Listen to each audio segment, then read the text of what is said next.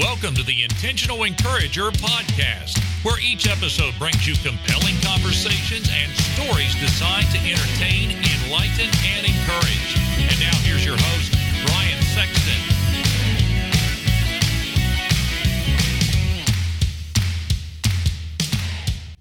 And welcome into the Intentional Encourager podcast. I'm your host, Brian Sexton. Thank you for joining us again today. I am in the presence of genius.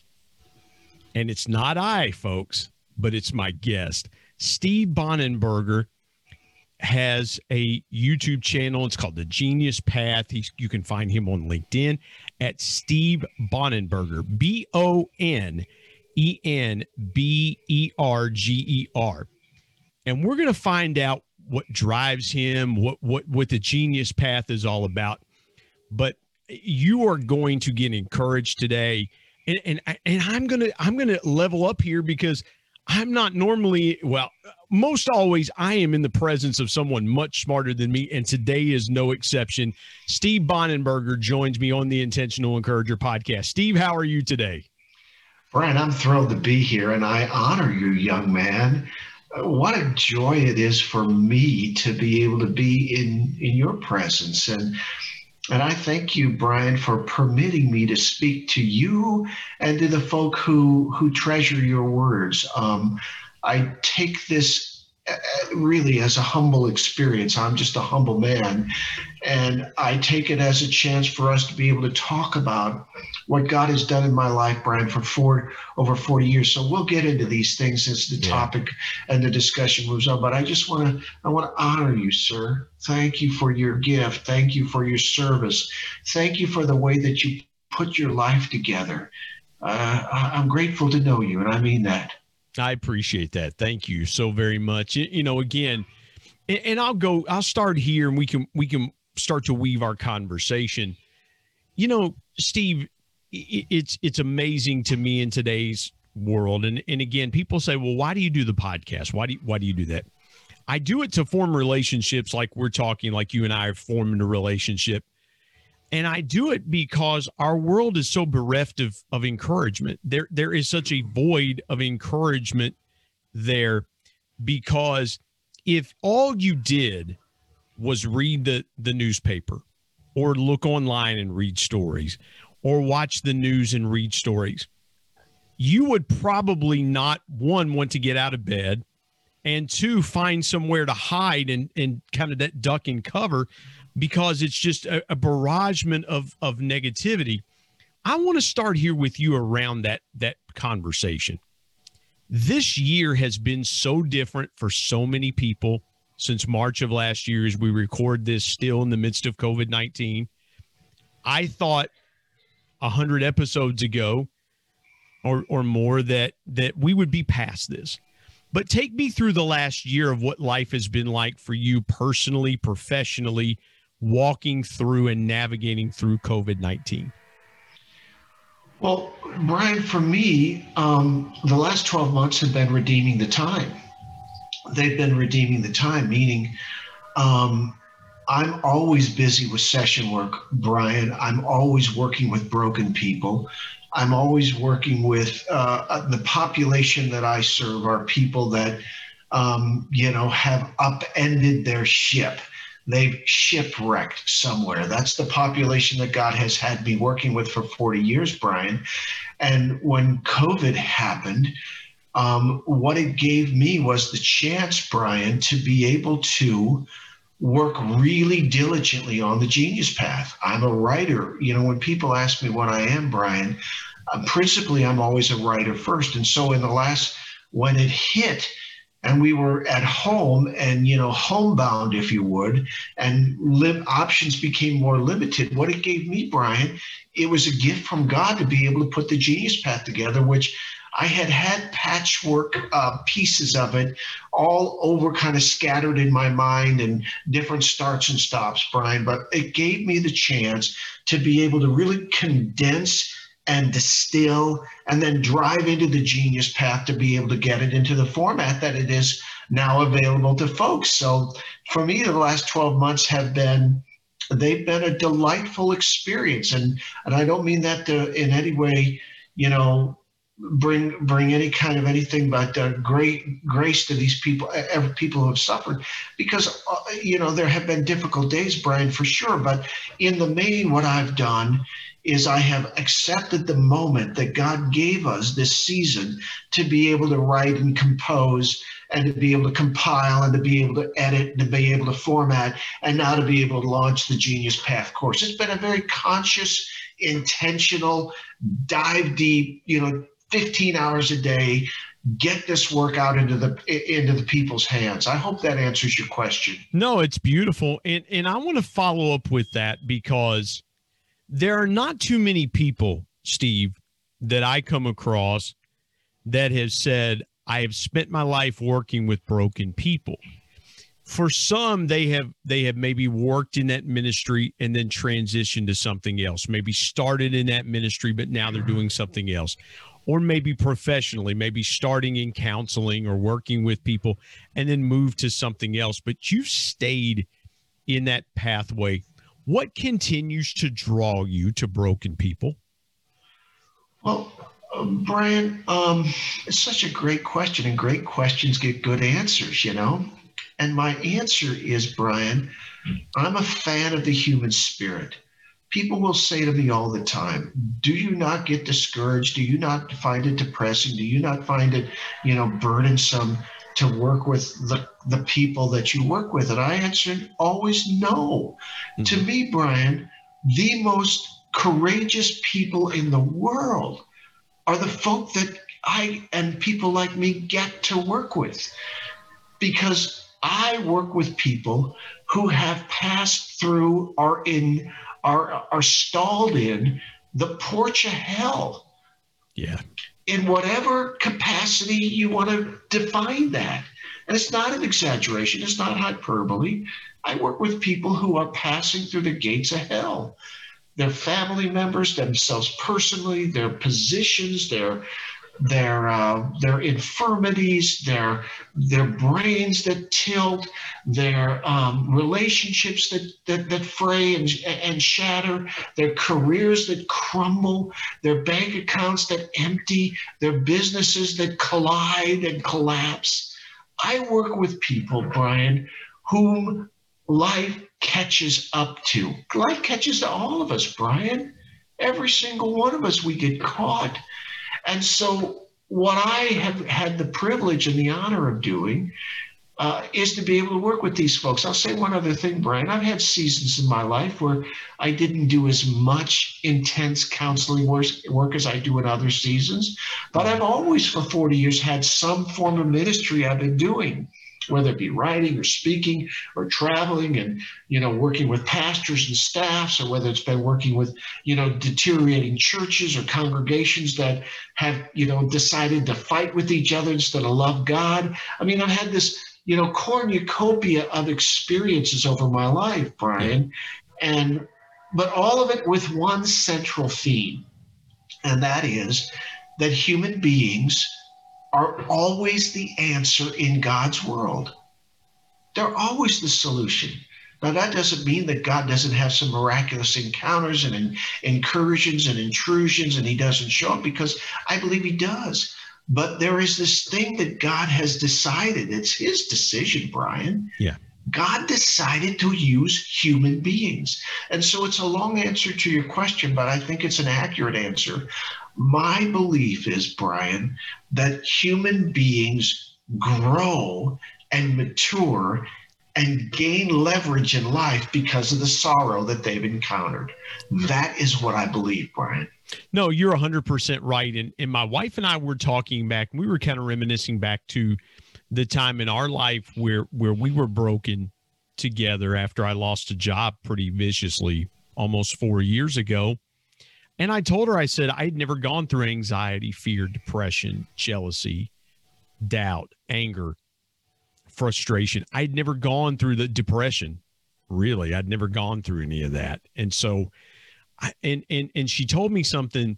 She said, but God used that in you for you to help someone else. Wow. You go through that to help someone else. I want to ask you this, Steve. What is the common denominator of broken people? Well, I would try to create it into a mathematical equation because you use the term common denominator. I would say this, Brian. I'd say there are a few commonalities. Let's use that word, commonalities. Brian, first off, let's talk about drugs and alcohol. You cannot have a conversation in the United States without talking about drugs and alcohol. That is a huge issue in people's lives. Steve, let me jump in here real quick. Please. And the reason I love what you said there just now about drugs and alcohol. I live 15 minutes away from what many people consider to be the heroin epicenter of the United States, and it's Huntington, West Virginia.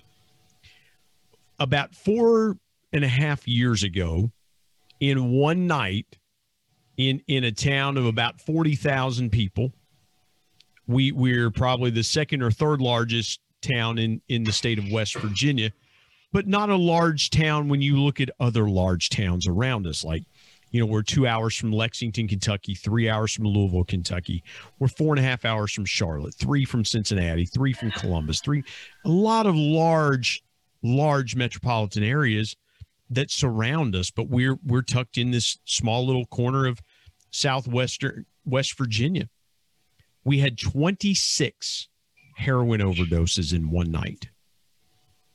And our emergency medical personnel were overwhelmed in one night with what they had to respond to. And through Narcan, through the vehicle of Narcan, they were able to bring back out of those overdose states 25 out of 26.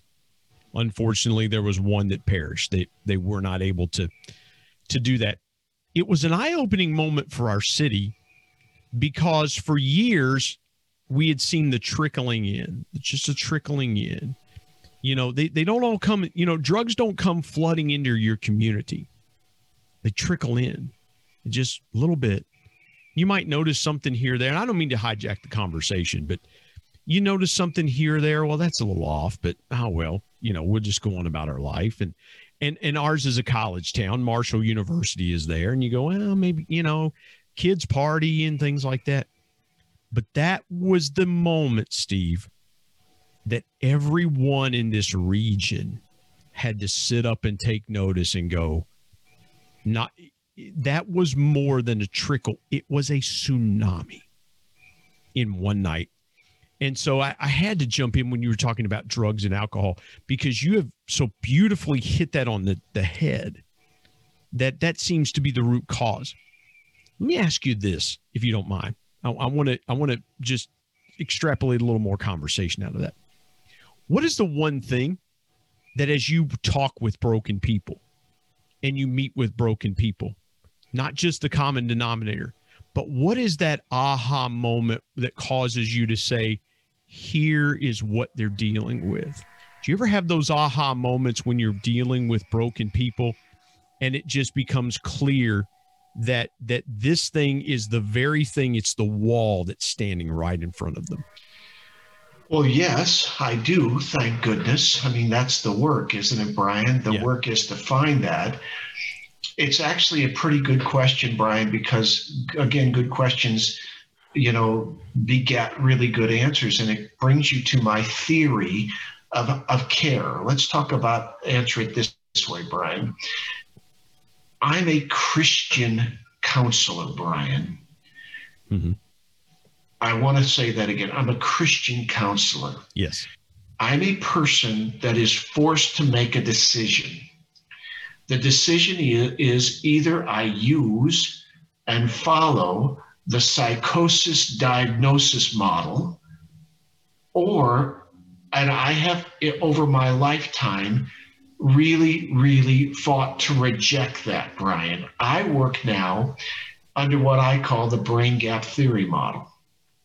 And the brain gap theory model, Brian, says that when a person begins to act in very bad ways, let's use that term, ways that are not becoming and ways that are conflicting and all that stuff. Yeah. I have come to the belief that it's because the brain there's a gap there.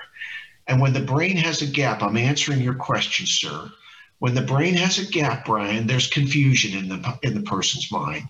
And when there's confusion, then there's aberrant behaviors. And so the work that I do, Brian, is I do all kinds of things to bring that person to this moment when they come to grips with where the gap is. And I call that swoosh. And swoosh means, aha, they see it. And usually, Brian, when they see it, I mean, it's all kinds of varieties of responses that they'll have. But generally, it is a very quiet thing that happens to them because they all of a sudden come to grips with what it is. Now, that's how I do life, Brian. Mm-hmm. I believe that human beings are God's greatest gift. I believe human beings are God's apex creation. I do not believe in the diagnosis model that is based on psychosis. Is it true that there are psychotics in the world? Yes. But I believe rather what I've come to the conclusion in my life is the way to best serve human beings and the way to best mollify, if you will, the shame and disappointment and self-revulsion that they feel is to use this model that I've developed. I've never seen anybody else talk about it, Brian, what I call brain gap theory. And brain gap theory, folks, if you're listening, it just means that it doesn't absolve you from the behavior. So hear that, Brian. Mm-hmm. Rather, what it does is it softens the blow of the consequences.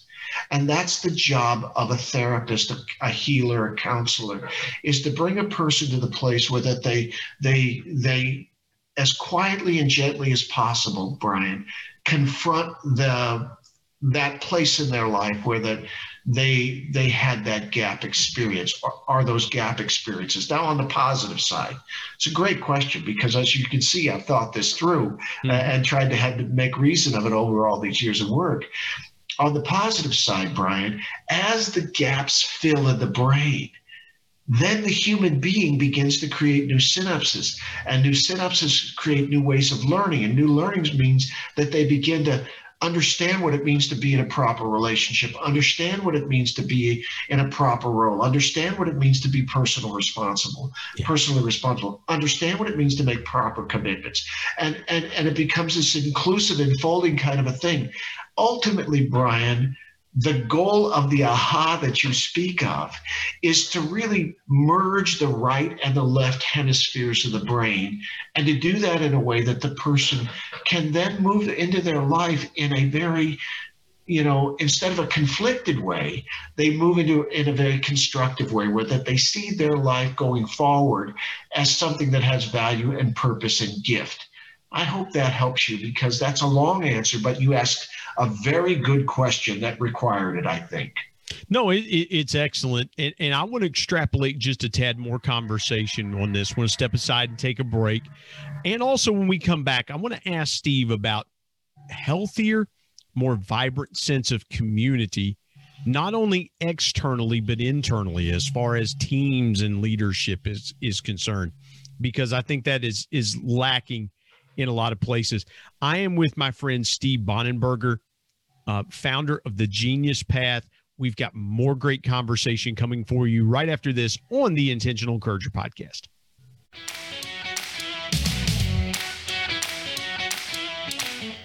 Hey everybody, Brian Sexton here. I want to tell you about our sponsor, SEO National. SEO stands for Search Engine Optimization. Now, what's that, you might say? Well, search engine optimization helps you show up higher on search engines in front of paying customers for words that you as a business owner can monetize. What a great concept. SEO National is owned by my good buddy Damon Burton, who's been a guest here on the Intentional Encourager podcast. Not only has Damon and his team worked with businesses of all sizes, from e-commerce startups to NBA teams and Shark Tank featured businesses, but more importantly, Damon and his team are about transparency, trust, and providing lifetime value. So much so that he still has his first customers after opening SEO National 14 years ago. Let me give you some intentional encouragement and call Damon and his team today at 855-736-6285 or go to www.seonational.com and get a free quote.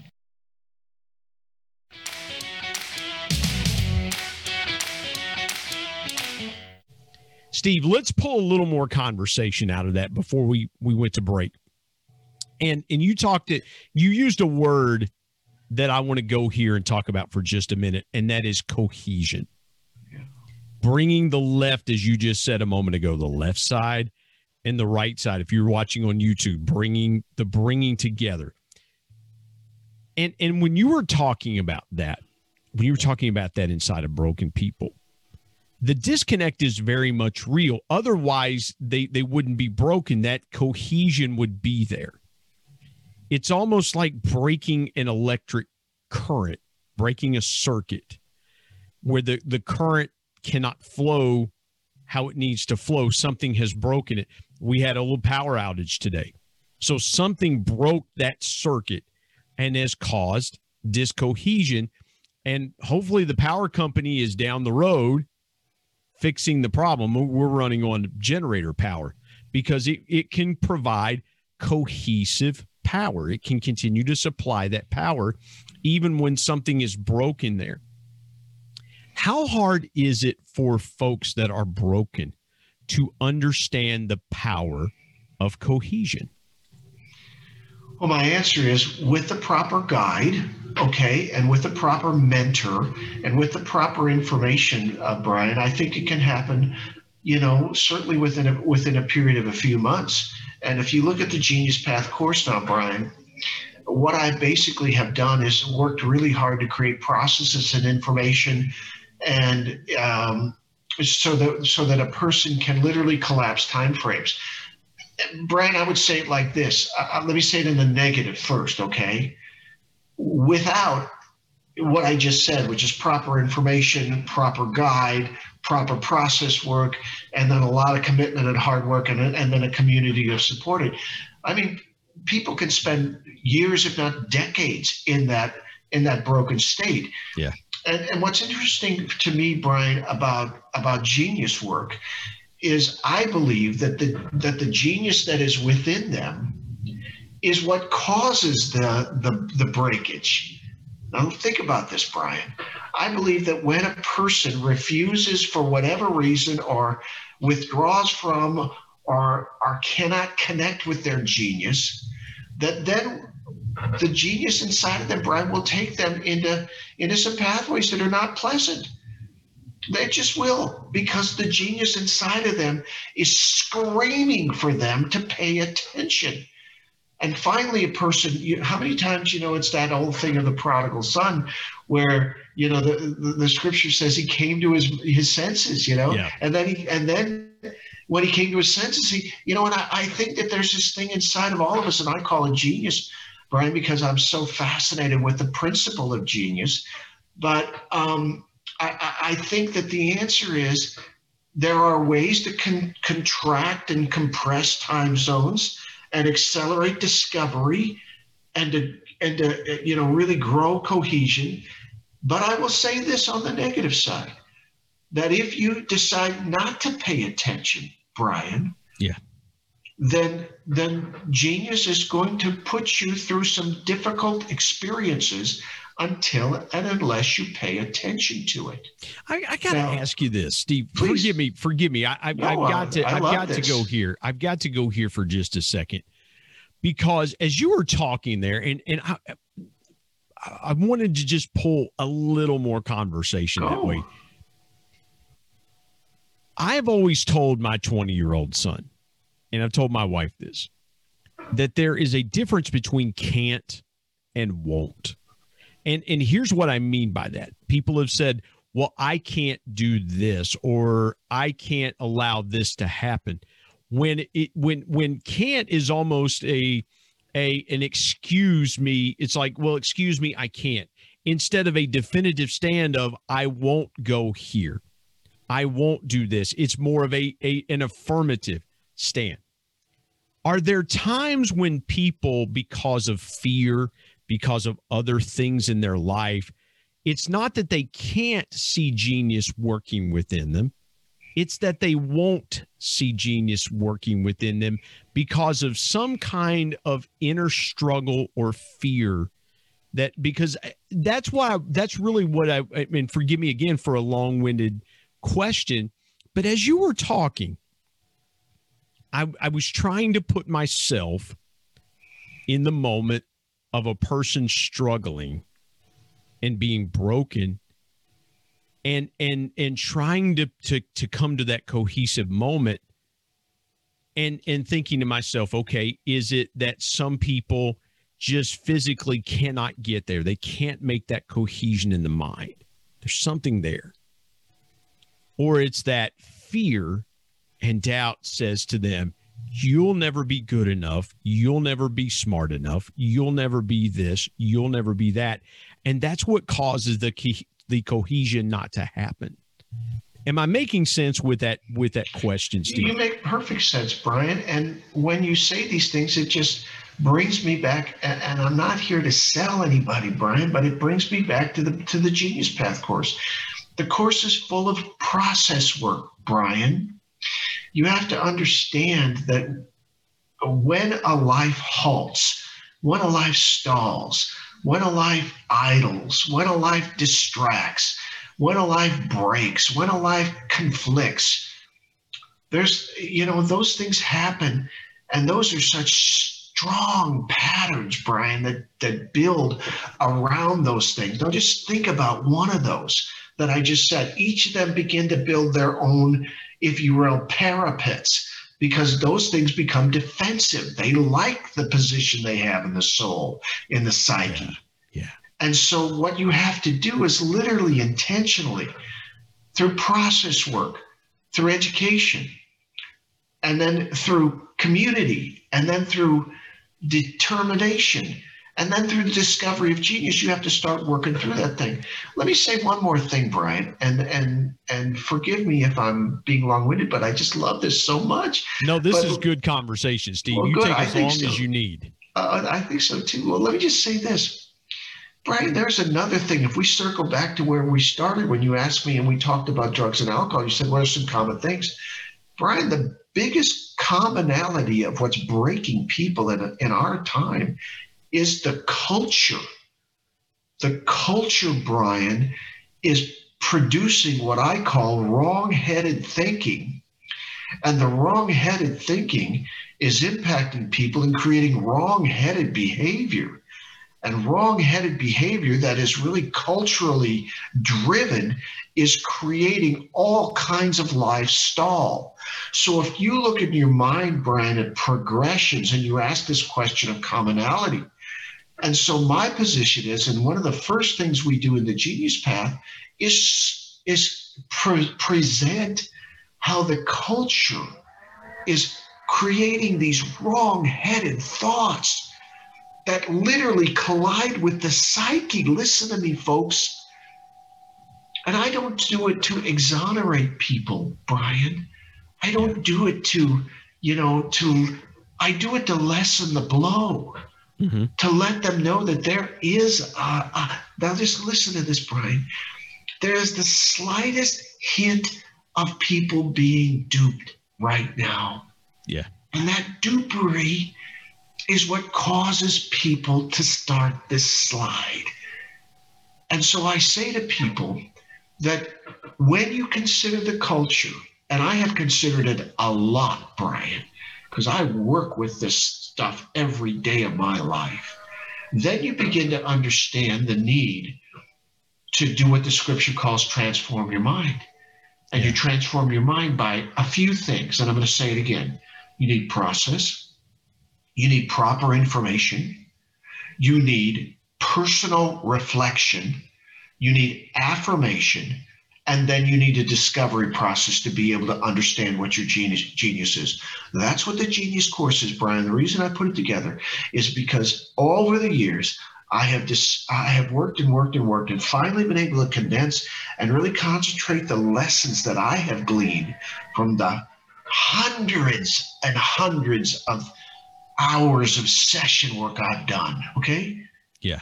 I hope that I'm making sense, because I think I accurately answered your question, sir. No, you're making perfect sense. And I love this, because I was studying this yesterday morning, because there are times when our minds, from the moment we hit the floor, our feet hit the floor, we get distracted because everything comes at us. It's like you wake up and your mind goes, bing, okay, everything's on. And then there's distractions here, distractions there. It's almost like you're breathing them in like oxygen. And so, no, it makes perfect sense. So I want to go here for just a moment before we take another break. I want to ask you how leaders in companies, in churches, in organizations, maybe a small business that has a dozen employees or 5 or 10 employees, how do leaders effectively work with broken people? Because that is a functionality of leadership that most leaders kind of say, we're going to do this task, we're going to go here, we're going to go here. Yeah. And some of the people that they're dealing with, they're wonderful people. They're tremendous people. They're great employees. But again, I want to go back to that cohesion. There's something not right. And it may be a little tweak in their job performance, or maybe a big job performance tweak. So in leadership, how do leaders effectively work with broken people? That's such a great question. Okay. Again, great questions get good answers. Brian, you've addressed what I call, I have a whole course that I'm developing on this. And for me, here's my answer. It's called Dreams to Empire Build. Dreams to Empire Build, Brian. Mm-hmm. And what happens is, if you're going to work with a diverse population of people, and all of us work with diverse populations now, Brian, there is no homogeneity left, and that's a good thing. I'm not saying that's a bad thing. That's a good thing. And so you begin to understand that what really needs to happen is there's a model that I have put together for that, and it's not mine. It's something I read years ago, but it's called discussion, agreement, consent. If you're going to build a team of people, and with the understanding and the acceptance, Brian, and then I'll let you go to break and we can pick this up in a minute. You have to, as a leader, start to think about discussion, agreement, consent. Once you get that, kind of bulleted into your head, that's how you build a team. I mean, I have an entire, course that I'm developing on how that works out, Brian. But it's a great question, and I hope that my quick answer gave you some insight into how that happens. Let me just reframe it a little bit. It's genius to empire, your idea to empire. How do you get there? Well, the 3 main ingredients that you need to process if you're the leader, the pastor, is discussion, agreement, consent. And we can pick that up again if you care to. If not, we can just let people start to chew on it, because I'll have material out on that towards the middle of the year, sir. That's great, because again, when I think about there's all these different courses on leadership, and there's great materials and things like that. I've not seen a course yet, though, that deals with what you're talking about with broken people, and especially in our world today, where someone in some way is affected. Maybe it's a two-income family, and one of the incomes has been adversely affected because of COVID-19, or the loss of a loved one, or gone through illness themselves. And so there's all these things, to your point that you made earlier, that cause breakage. And these people, you can't separate your personal life from your work life a lot of times, because, if that were the case, we would just be robots, and from 8 to 5, we would just be, yes sir, no sir, yet, we would just regurgitate information from 8 to 5. And so forgive me for pontificating there for a moment. I do want to step aside, take a break. Steve, when we come back, I want to get into your story. That's why I wanted to really dive in and get into the nuts and bolts of your story. And you folks that have listened to the Intentional Encourager podcast, you knew I was going there. It would not be a podcast without diving into Steve's story. We will do that here in just a moment on the Intentional Encourager podcast.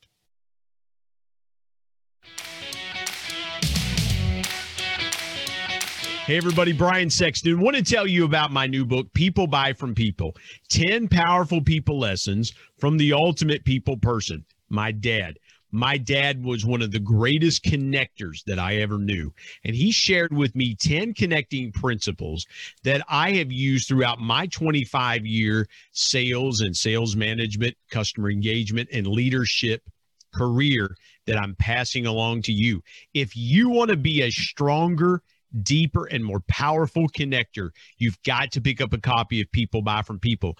There are concepts in there that you may not realize help make you a power connector.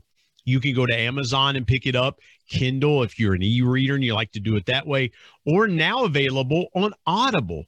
And there's one other way you can get a copy of People Buy From People. You can get one from me and I'll sign it for you. You go to intentionalmediaandpublishing@gmail.com and send me an email, and I'll share with you the link on how you can get a signed copy. You can buy a signed copy directly from me. Again, People Buy From People. If you want to connect like never before, pick up your copy today of People Buy From People.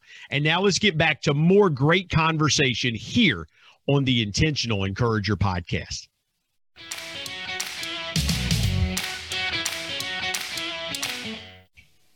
Steve, I want to dive into your story. Take me as far back as you want to go, from point A to today, some of the things that have shaped and modeled your life, and maybe some challenges that you've gone through along the way and the lessons you've learned. I want you to take this time and really tell folks the backstory behind Steve Bonenberger's life. Well, Brian, if you want to understand me, there'd be kind of 2 or 3 things I would say. First off, I'm a writer. When I was just a little boy, I had stories that would come to me, and I didn't know how to handle them. I didn't know what a writer was. I loved to read books, but if you really want to understand me, Brian, I started keeping a journal when I was about 25. I started dabbling with it when I was in my mid-teens, started writing my first stories probably when I was in my early 20s, but really just kind of, dabbling because I didn't know what I was doing. But then I started keeping a journal when I was 25 pretty extensively. And I believe in journaling, okay? So that's the first thing you need to know about me, Brian, is I'm a writer. The second thing you need to know about me is I'm a person that has, if I say this, it always makes me sound, I don't mean it, I'm a humble man, Brian, but I'm a guy that has always been stirred by the intellect more than anything else. I've probably read 10,000 plus books in my life, Brian. I don't say that to be haughty. It's just, some people, go out and, run their dog. And some people, I just have always loved books. I've loved learning. I've loved how to put them together. The next thing that people would need to know about me, Brian, is since I was, I started preaching when I was 17. I started pastoring churches when I was in my, just before I turned 20. I was a pastor a long time. So, this religious component, Brian, and that's not always been a pleasant thing for me. I have to tell you that it's not always been a pleasant experience for me. And then the next thing that people would need to know about me, Brian, is that I'm a person that has generally been involved with brokenness in some form of my life, meaning either I've been broken in a season of my life but the majority of my life, Brian, has been me dealing with broken people. Steve, I got to ask you this. Please. I've got to ask you. My dad was a pastor the last 3.5 years of his life. I know some of the things that he went through in pastoring people. It was a lot more involved. It was a lot more difficult at times than he thought it would be. You become a pastor at 19, 20 years old. It's true. You are having much older people, much seemingly wiser people around you And now all of a sudden, one, you're leading a congregation, but two, there are people looking to you for spiritual wisdom and guidance. What was that time in your life like for you? Did you ever feel that? And then they call it imposter syndrome today. Yeah. But did you ever feel the inadequacy of pastoring? How did that season of life come to you? And take me through that time where you began pastoring, some of the thoughts and things that you had around that. Well, Brian, first off, I love the New Testament church, okay? The New Testament church doesn't always love me back, Brian. And I take responsibility. I don't blame anybody for the mistakes I've made, Brian. But I will say it to you like this. There were days that when I was a pastor, when I would not understand the work I was doing to bring people into the congregation, how people took that and twisted it. I still can't get my mind around it, Brian. That's a great point. It's just true. I mean, I could tell you these stories, but I'll not do that because again, I take responsibility. Yeah. I was just too young, Brian. And let me tell you the mistakes that I made as a pastor. The main mistake I made, Brian, is I was not raised in the church, Brian. I was converted when I was 16. And like I said, then started preaching when I was 17 and, all that kind of stuff. But the issue with me is whenever there was conflict in the church, and there was a lot, okay, I didn't understand that because I was too young, Brian. Yeah. And I always felt responsible for it. And I always felt, Brian, that I was hurting people. And you have to understand what this did to me. It crushed me. The idea that I was bringing harm into this body of people and into these people's lives, I didn't know how to handle it, Brian. I wish to goodness I would have the wisdom I have now. Yeah. But then I really thought that I didn't understand it. So let me, Steve, I got to go here for a minute. My mind just works, and I'm hanging on what you're saying. If you could go back and sit down with 22-year-old Steve, yeah, sit down with him for a cup of coffee, yeah, what would you say to him? What advice would you give 22-year-old Pastor Steve? Buck up, buddy. This ain't gonna be easy. That's the first thing I'd say to him. Second thing I'd say to him is, I can't say it on the podcast, but I'd tell him to grow some grit. Yeah. I'd say, okay, dude, this is what it's going to look like. I'd be the him, and this is what I'd say, grow some grit. And the third thing I'd probably say to him is, let me tell you this story, okay? I'll answer it with a story. Yeah. When I was a pastor of one of those churches, we had one of those erect little piano things, that was, I don't know if you know what I'm talking about, but it was kind of a studio piano. Yeah. And this guy came in, and it was a hot, sweltering day, and it was a little country church, and he had a Panama brim hat, and he was sweating profusely, and we'd hired him because he was a piano tuner. And so he came in, and it was me, of course, the one that's going to, be there all day. And so he gets out his toolkit, and he takes off the back of the piano, and he looks at me, and I look at him, and he said, son, it's going to take a while. Go get yourself something to eat. Sit down. I don't care. I'm going to be here a while. And so I would tell that 22-year-old kid, it's going to take a while. Just sit down. The other thing I would tell that 22-year-old kid is that, and if I say this, please don't take this as hubris, Brian. I'd tell him that he's right more than he thinks he is. Oh, that is so good. I would tell him that. There is so much self-doubt in being in ministry myself the last several years.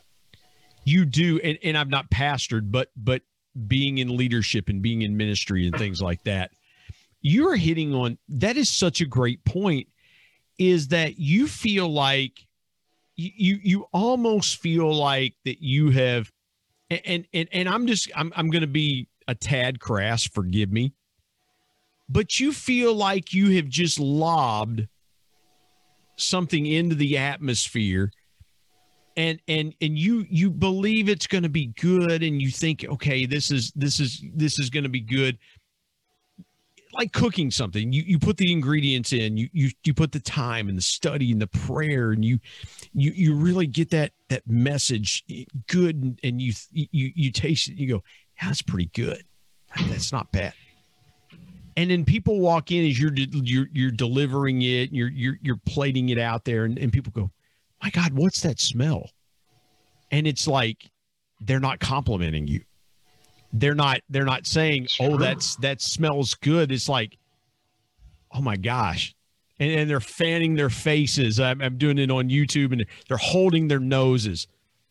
And you think to yourself, in that moment, you think, what have I just done here? And you realize a lot of times, Steve, and I've had those moments, and I've come home and I've told my wife, I'm like, man, people just kind of looked at me like I was sitting there. But then you get the call the next day, and you go, or you get a text, and somebody says, boy, I really needed to hear what you had to say. I really needed that. And then you think, man, it was worth it because somebody got fed. And so I love what you said there about the self-doubt, because nobody is harder on us as leaders and ministers more than we are, right? I mean, it comes with the territory.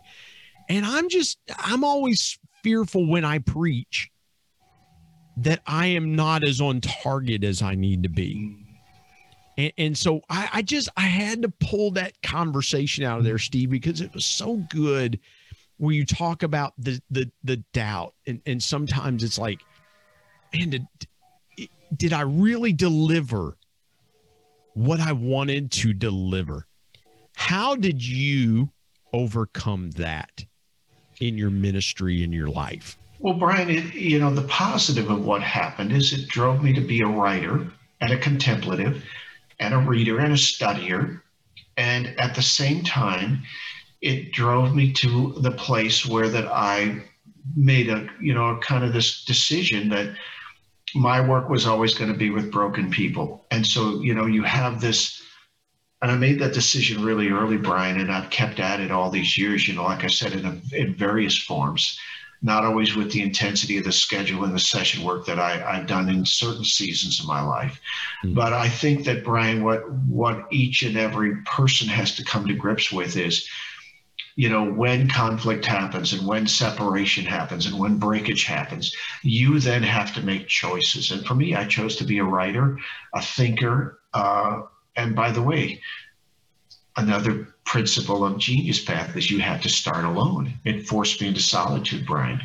And into solitude is when I started to study harder and pray more and wrestle more with God. And, and as I did that, then over the years, what has had developed is the programs that I have put forward and the process work that I keep coming to this word, Brian, because I believe that one of the keys to life, let's go backwards, information that is correct, process work, personal reflection work, personal affirmation, discovery, and genius. I believe these things, Brian. I believe them with everything in my guts. And, no matter what category of brokenness or stall or life halt you're in, I believe it in this recipe. Believe it. It's helped me. It will help others. And so the answer to your question is it caused me to have to do the things that I do now. Yeah. Period. How difficult or different is it to minister, coach, or counsel broken ministers and leaders? Well, Brian, you've hit on something that means a lot to me, and you did. Perhaps the Lord led you there, and I'm glad He did. Let's say a word to pastors, okay? I know a lot of preachers. I know a lot of them. And so, Brian, I just want to say that there is no one that cares for pastors generally. And if you're a pastor and you're hurting and you're twisted and you're alone and you're confused and you don't know what to do You've been to all the catalysts, and I don't mean that bad. God bless those guys that put those on. You've been to every one of those kind of events, and then you come back to your congregation, and you're staring down the same people who have the same attitudes, who are pushing back on everything you push forward, and you are literally empty. You should ping me. I promise you I will listen. I promise you that I will start you with the Genius Path, and I promise you that I will pay attention to what it is that's going on in your life. I promise I will. And I make one more promise, Brian, and I don't make promises. God has not overlooked you, preacher. He has not. Hadn't forgotten your name. Your zip code hasn't gone out of his memory bank. He ain't in Bangladesh. He ain't busy doing something else. Yeah. I'm just saying to you, preacher, I understand you more than anybody maybe on the planet. I've lived your life, I've walked in your shoes, and my heart is with you, and I will listen to you. I will pay attention to you, and I'll bring everything I've got to help you find the next wind in your sail for your ministry. I mean that. Wow. I feel it. I really do. I feel it. I was going to ask you something else. It wouldn't be appropriate. Okay. What would be appropriate is I want you to share with this audience your biggest piece of intentional encouragement. I didn't understand what you asked, please. I want you to share with this audience, Steve, your biggest piece of intentional encouragement. Genius is inside of you. It's there. God put it there. Brian, I'm going to use a word that's a big word, but I believe it's intrinsic. It's a part of your DNA. It's there because God put it there. And God is asking you to, for once in your life, pay attention to you. Give your genius a chance. And I'll say one more word, Brian, and I love and honor you, my friend. If you find your genius, and I believe you will, you ready, Brian? It will care for you the remainder of your days on earth. I believe that because here's why I believe that. I believe that because every investment you make in yourself always returns a dividend. That's right. It always returns a dividend. Steve, take a moment and tell folks how they can connect with you. If there's a pastor listening or a minister, especially a leader out there that wants to know more about tapping into their genius, how can folks connect with you? TheGeniusPath.com, thegeniuspath.com. You go there, you leave me a note, and I promise I will get back in touch with you. TheGeniusPath.com, TheGeniusPath, thegeniuspath.com, and connect with him on LinkedIn at Steve Bonenberger, Bonenberger. Steve, this has been wonderful conversation. I know people are going to be intentionally encouraged when they hear it. Thank you so much for joining me today on the Intentional Encourager podcast.